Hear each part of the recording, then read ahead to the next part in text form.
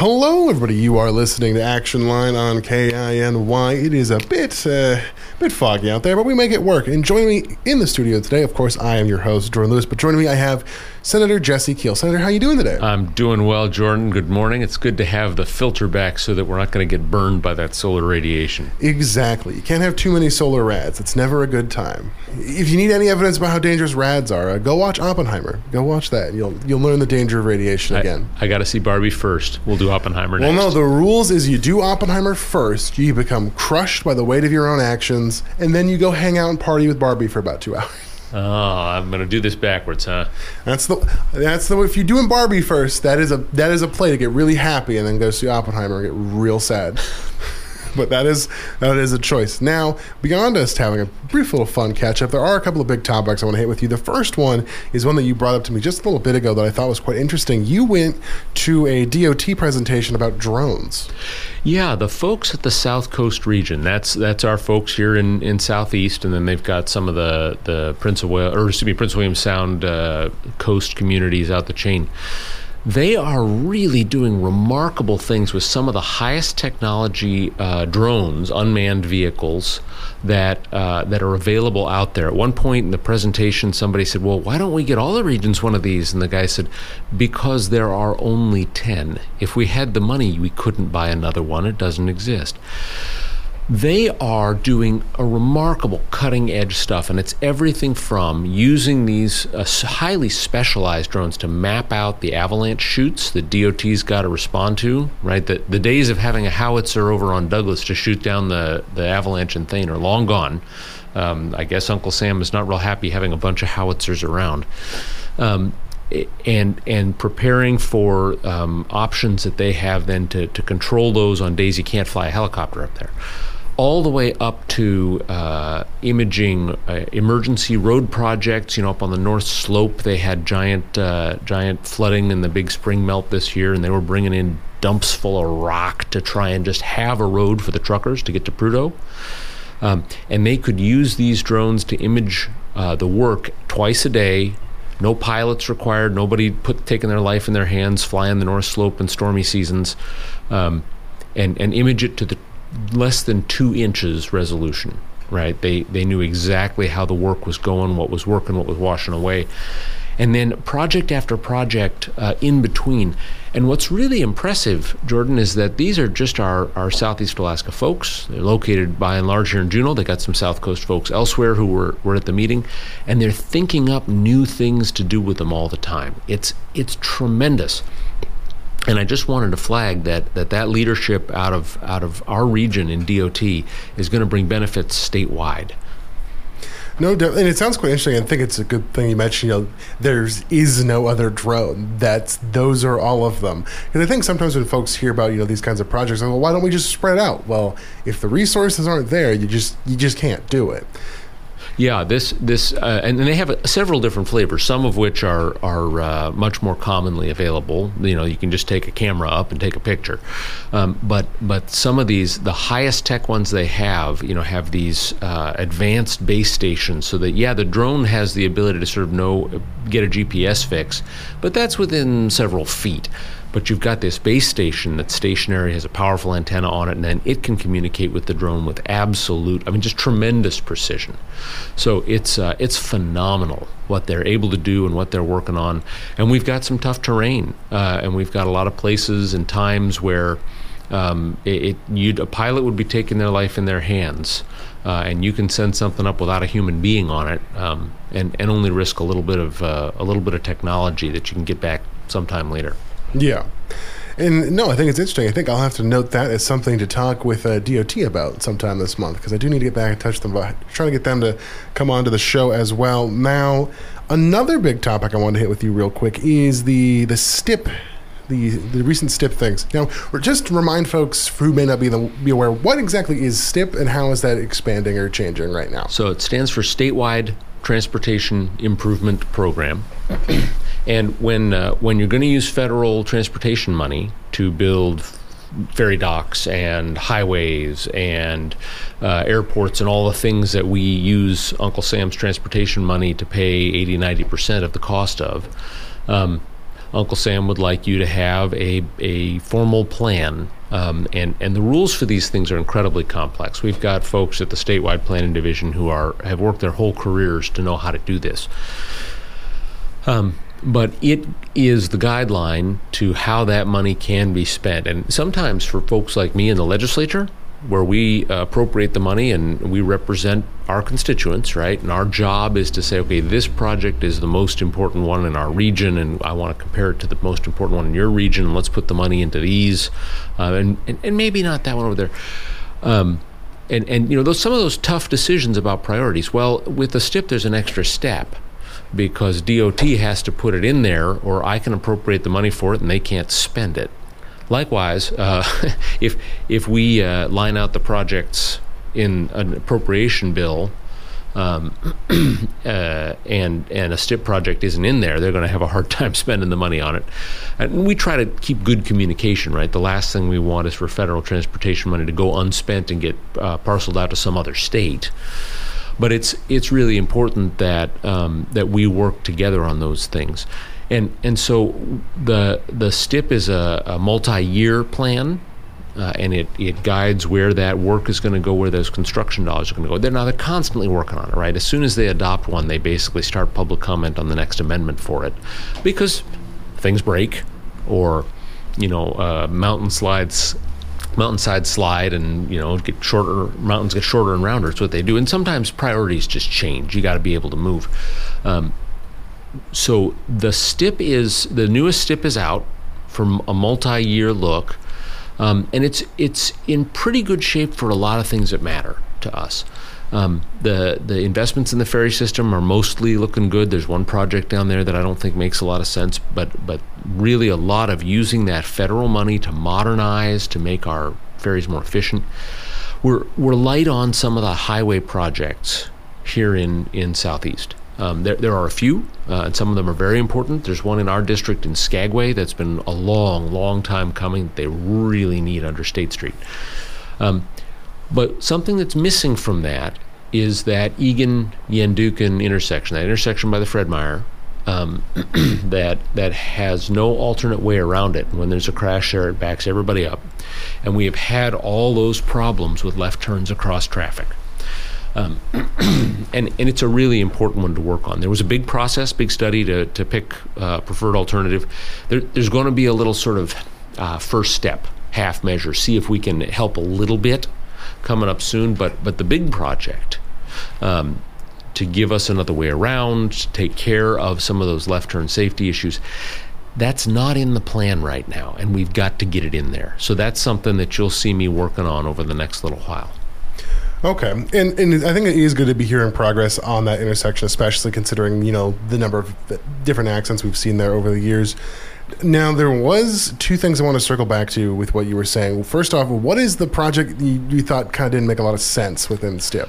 Oh, the ferry project. Yeah. So, we've got the two day boats, right? The Hubbard and the Taslina. And they were built at a different and difficult time, so that they were supposed to make very short runs, and with a specific design for a road that didn't get built. And so they have been modified a couple of different times in a couple of different ways. Their doors have been added. Different doors have been sort of taken out of the plan. The Hubbard now has crew quarters on it, because one thing they can't do is they can't go from Auk Bay to Haines to Skagway, then come south to Haines again and back to Juneau in a single crew work day. And that's a Coast Guard safety thing. It's sort of like truckers can only drive so many hours in a day. Well, ferry workers, the captains and the engineers and the mates and the sailors can only work so many hours in a day for safety. We went ahead and we put crew quarters on the Hubbard. Now, with that, she has all the functionality of like the LeConte or the Aurora, right? She can just run up and down Lynn Canal all day long. She can go to Hoonah, she can go to Angoon, come back Pelican, right? And you put two crews on her, so one can work while the other sleeps, and you don't have any safety concerns. That's expensive, right? To basically pay almost twice as many people for every run as you would otherwise have to if you could do it as a day boat. there's no need to spend 27, 30, I don't know how many $1 million to weld crew quarters on the Taslina. It actually doesn't make sense. Remember, you increase your operating cost by almost doubling the crew. But there's other options that can let you run her as a day boat. Under the federal transportation bill, every state's going to get one full electric ferry. Now, if we put that ferry in either Haines or Skagway and just do the short run, 17 miles, it's about the shortest run Marine Highways does, shorter than the Latuya's run from Ketchikan to Metlakatla. Then you can do the Taslina just from Auk Bay to Haines and back in one crew day. The other thing that's out there is Cascade Point Ferry Terminal. If DOT moves forward on that for at least 7-8 months of the year, you wouldn't even need the electric boat. You could just run the Taslina from Cascade Point, Haines, Skagway, Haines, Cascade. There's options out there that don't require spending tens of millions of dollars of money that you don't have to spend. We've got so many needs with the ferry system. Don't spend this on just, a cool idea. Because what'll happen, Jordan, and it's been coming for a while, they finally said it out loud. With crew quarters on the Hubbard, the next time either the Aurora or the LeConte breaks down and has a major overhaul need. They got wasted steel, they got series, they're old boats in salt water. They're not going to fix it. They're just going to put the Hubbard in as a replacement. Now, that's not great for service. It is great for the system having a newer boat instead of an older boat. They're more reliable. We can keep to our schedule with newer boats. That's important. We're going to have to do that. But we don't have to do that with the Taslina and have a service problem with fewer vessels on the runs when you can just make either of the other two Lynn Canal fixes. And then the Taslina can still go to Gustavus and back in a day with a stop in Angoon, or in Hoonah, right? She can still do her day boat runs to the villages around here. She doesn't need crew quarters for that. So that's not a smart way to spend $28-30 million. Gotcha. Well, we are going to have to move into our break. When we come back, I'll have more questions for you about a whole variety of things. You are listening to Action Line on KINY. And welcome back to more Action Line on KINY. Now, joining me in the studio, I have Senator Jesse Keihl, and as we were wrapping up the last segment, we were talking a lot about the STIP and the different sort of projects going on there. One thing I did want to circle back to before I forget it, because it is still in my mind, and I want to hit it before we get to our next topic, is there's the proposal for the the Juneau Douglas crossing. Would that fall into the STIP area or no? It does, yeah, because we'd be using federal money for a huge piece of that. And that is in there right now to use all federal money to finish the planning and environmental permitting type of process. And then the construction money they have in their furthest out category, right? So that's in the well someday category. And what'll happen with that, of course, is the whole process is still going on. So, do you pick this crossing site or that crossing site, this style of bridge or that style of causeway, or do you choose no build, right? All those things still on the table.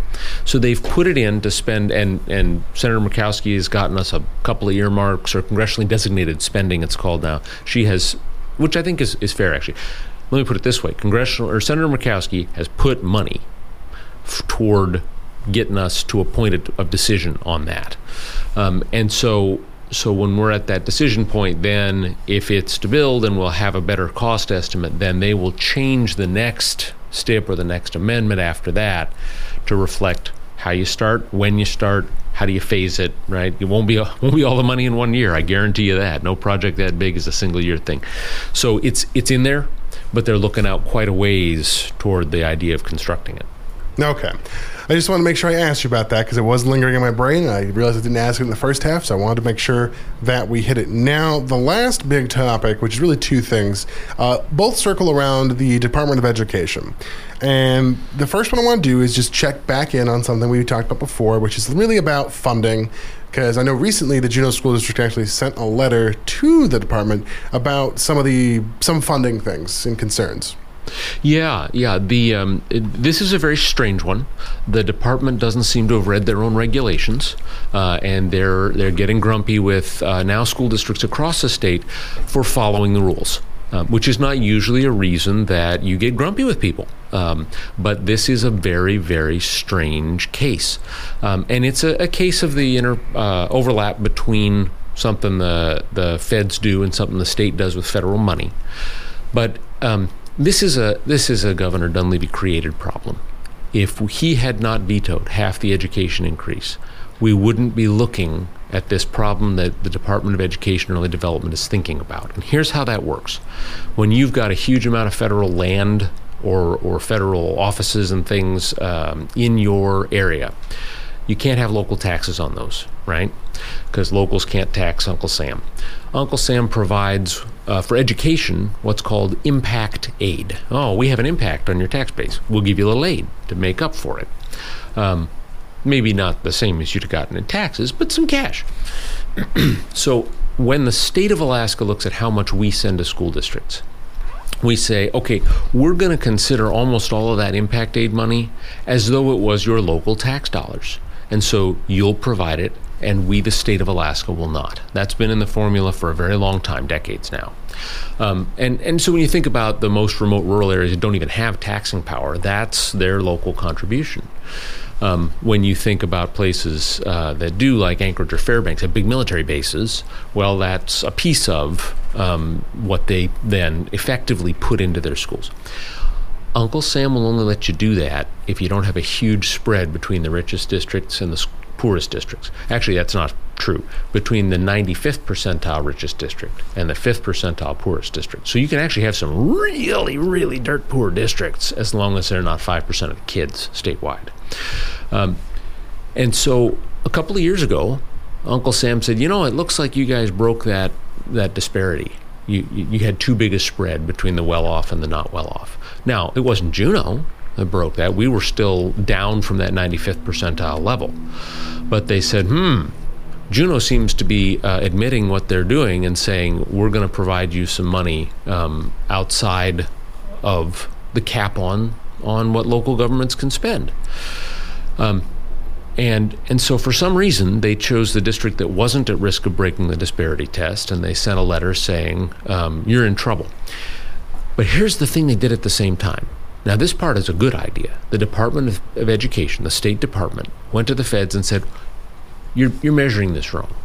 You shouldn't look at school bus costs, because school bus costs are specific to this districts in a certain way that doesn't count for your disparity test. You don't educate a kid on a school bus, right? You move them safely to and from school, but that's not education money.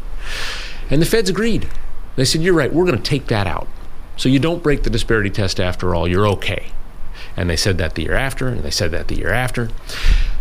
And then the Department of Education said, okay, we're in the clear. And then they sent this letter to Juneau. If this doesn't make sense to you, Jordan, congratulations. It doesn't make sense at all. Here's the most amazing thing of all of it, right? When you look at the rules that the Alaska Department of Education has to make sure we don't break that disparity test, they are very clear that local money that goes into the operating account counts. And they've got a whole chart of accounts about you must do your books this way. And what they're objecting to now is money that does not go into the operating account. Under their own rules and regulations, this doesn't break the rules. And they're sending nasty letters to Juneau, and I'm a little grumpy about it. I was going to say, I can see you are frustrated about that. I'll use the very much radio-appropriate terms. I can see you were frustrated about that. And it does raise concerns, because when you do see a district following the rules and regulations that are put in place, and then it's told, hey, you're in trouble for doing specifically what you were told to do, it does get that fervor going. It gets people riled up. It does. But, here, let me just come back to the most essential principle. The reason this thing exists, this disparity rule, is so that you don't have districts where everything is gold-plated, glittery, and fabulous, and districts where you've got, the pot-bellied stove in the corner in a one-room schoolhouse. You've got to have a little skin in everybody's game to make sure everybody's kids get educated. You know how you prevent that disparity? You invest in the poorest districts. You know what the legislature did this year, Jordan? We invested in districts statewide with money that was going to flow like it was in the BSA and take care of the poorest districts in this state, so we didn't have this kind of disparity, and the governor vetoed half of it. we wouldn't have had this problem if the governor had signed the money, and we could have actually taken care of educating kids in the poorest districts in the state. That's why his department feels any kind of pinch at all, and they're handling it in bizarre ways. Gotcha. Now, I will advise, maybe don't bang on my table. Sorry about that. I can see that in my audio, so just keep that in mind. And I'm going to be keeping tabs on it, especially from the school district's perspective. I'm going to be keeping an eye on what's going on there. Now, there is one more topic related to the Department of Education that I wanted to hit because we don't have too much time left, which was, as I'm sure you saw, there was a meeting last week discussing about a proposal to bar transgender girls from participating in high school sports teams. And they did choose to delay action on that. I haven't seen any more movement on that since that public comment period. But I did want to ask you about that, considering you and I do talk about education quite frequently. I mean, even this half of the show is evident of that. Sure. I'm glad they took some delay in that. I hope that the board thinks hard about that. There is no history of girls getting hurt in girls' sports by trans girls participating. There is no history of competitive girls anywhere in Alaska getting aced out, losing championships, losing chances to go to state because there was a trans girl in their sports. What we know, Jordan, is that participating in sports and other activities is phenomenally good for young people. And you got to remember that trans kids are the most vulnerable, some of the most vulnerable kids we have. Their suicide rates are among the highest anywhere. And if we can get them participating in activities, those kids get all the benefits, which include better mental health, and includes lower suicide rates, and lower rates of drug use, and lower rates of just about everything we're trying to avoid, because it's good for kids to compete. It's good for kids to learn how to win and lose. And if you're not actually solving any kind of a problem, if nobody's getting hurt, and there's nothing unfair happening, then what are you doing when you ice those kids out of participation? What kind of damage do we end up doing? Now, if the state board was to try and decide on some physical characteristic about actual risk of harm, we would have a much more difficult, in-depth conversation. A straight-up ban doesn't make any sense. And it's also almost impossible to implement, right? Because those kids have a right to privacy. And my daughters, who are now out of high school, have a right to privacy. When they were in high school, looking at high school activities, what kind of information was I going to have to provide about my kids? That's none of a school district and certainly none of the Board of Education of the state of Alaska's business. It's an ugly situation. And everybody wants fair competition, and everybody, absolutely everybody, wants our kids to be safe when they're competing in physical endeavors, right? We have to protect that. There are ways we can do that are smart. Banning trans girls, outright bans, doesn't do that. It's going after a boogeyman under the bed that doesn't exist. And it's going to do a lot of harm to some very vulnerable young people. So I have urged, and I'll continue to urge the state board to I appreciate their step back. They need to think real hard about this. Outright bans probably violate the Constitution, and they're really bad for kids. Gotcha. Well, thank you, Senator, for giving me your thoughts on that. We are out of time for the show, but I do like to thank you for coming on and chatting with me today. Hey, thanks, Jordan, for having me on, and thanks, everybody, for listening. Alrighty. You've been listening to Action Line on KINY.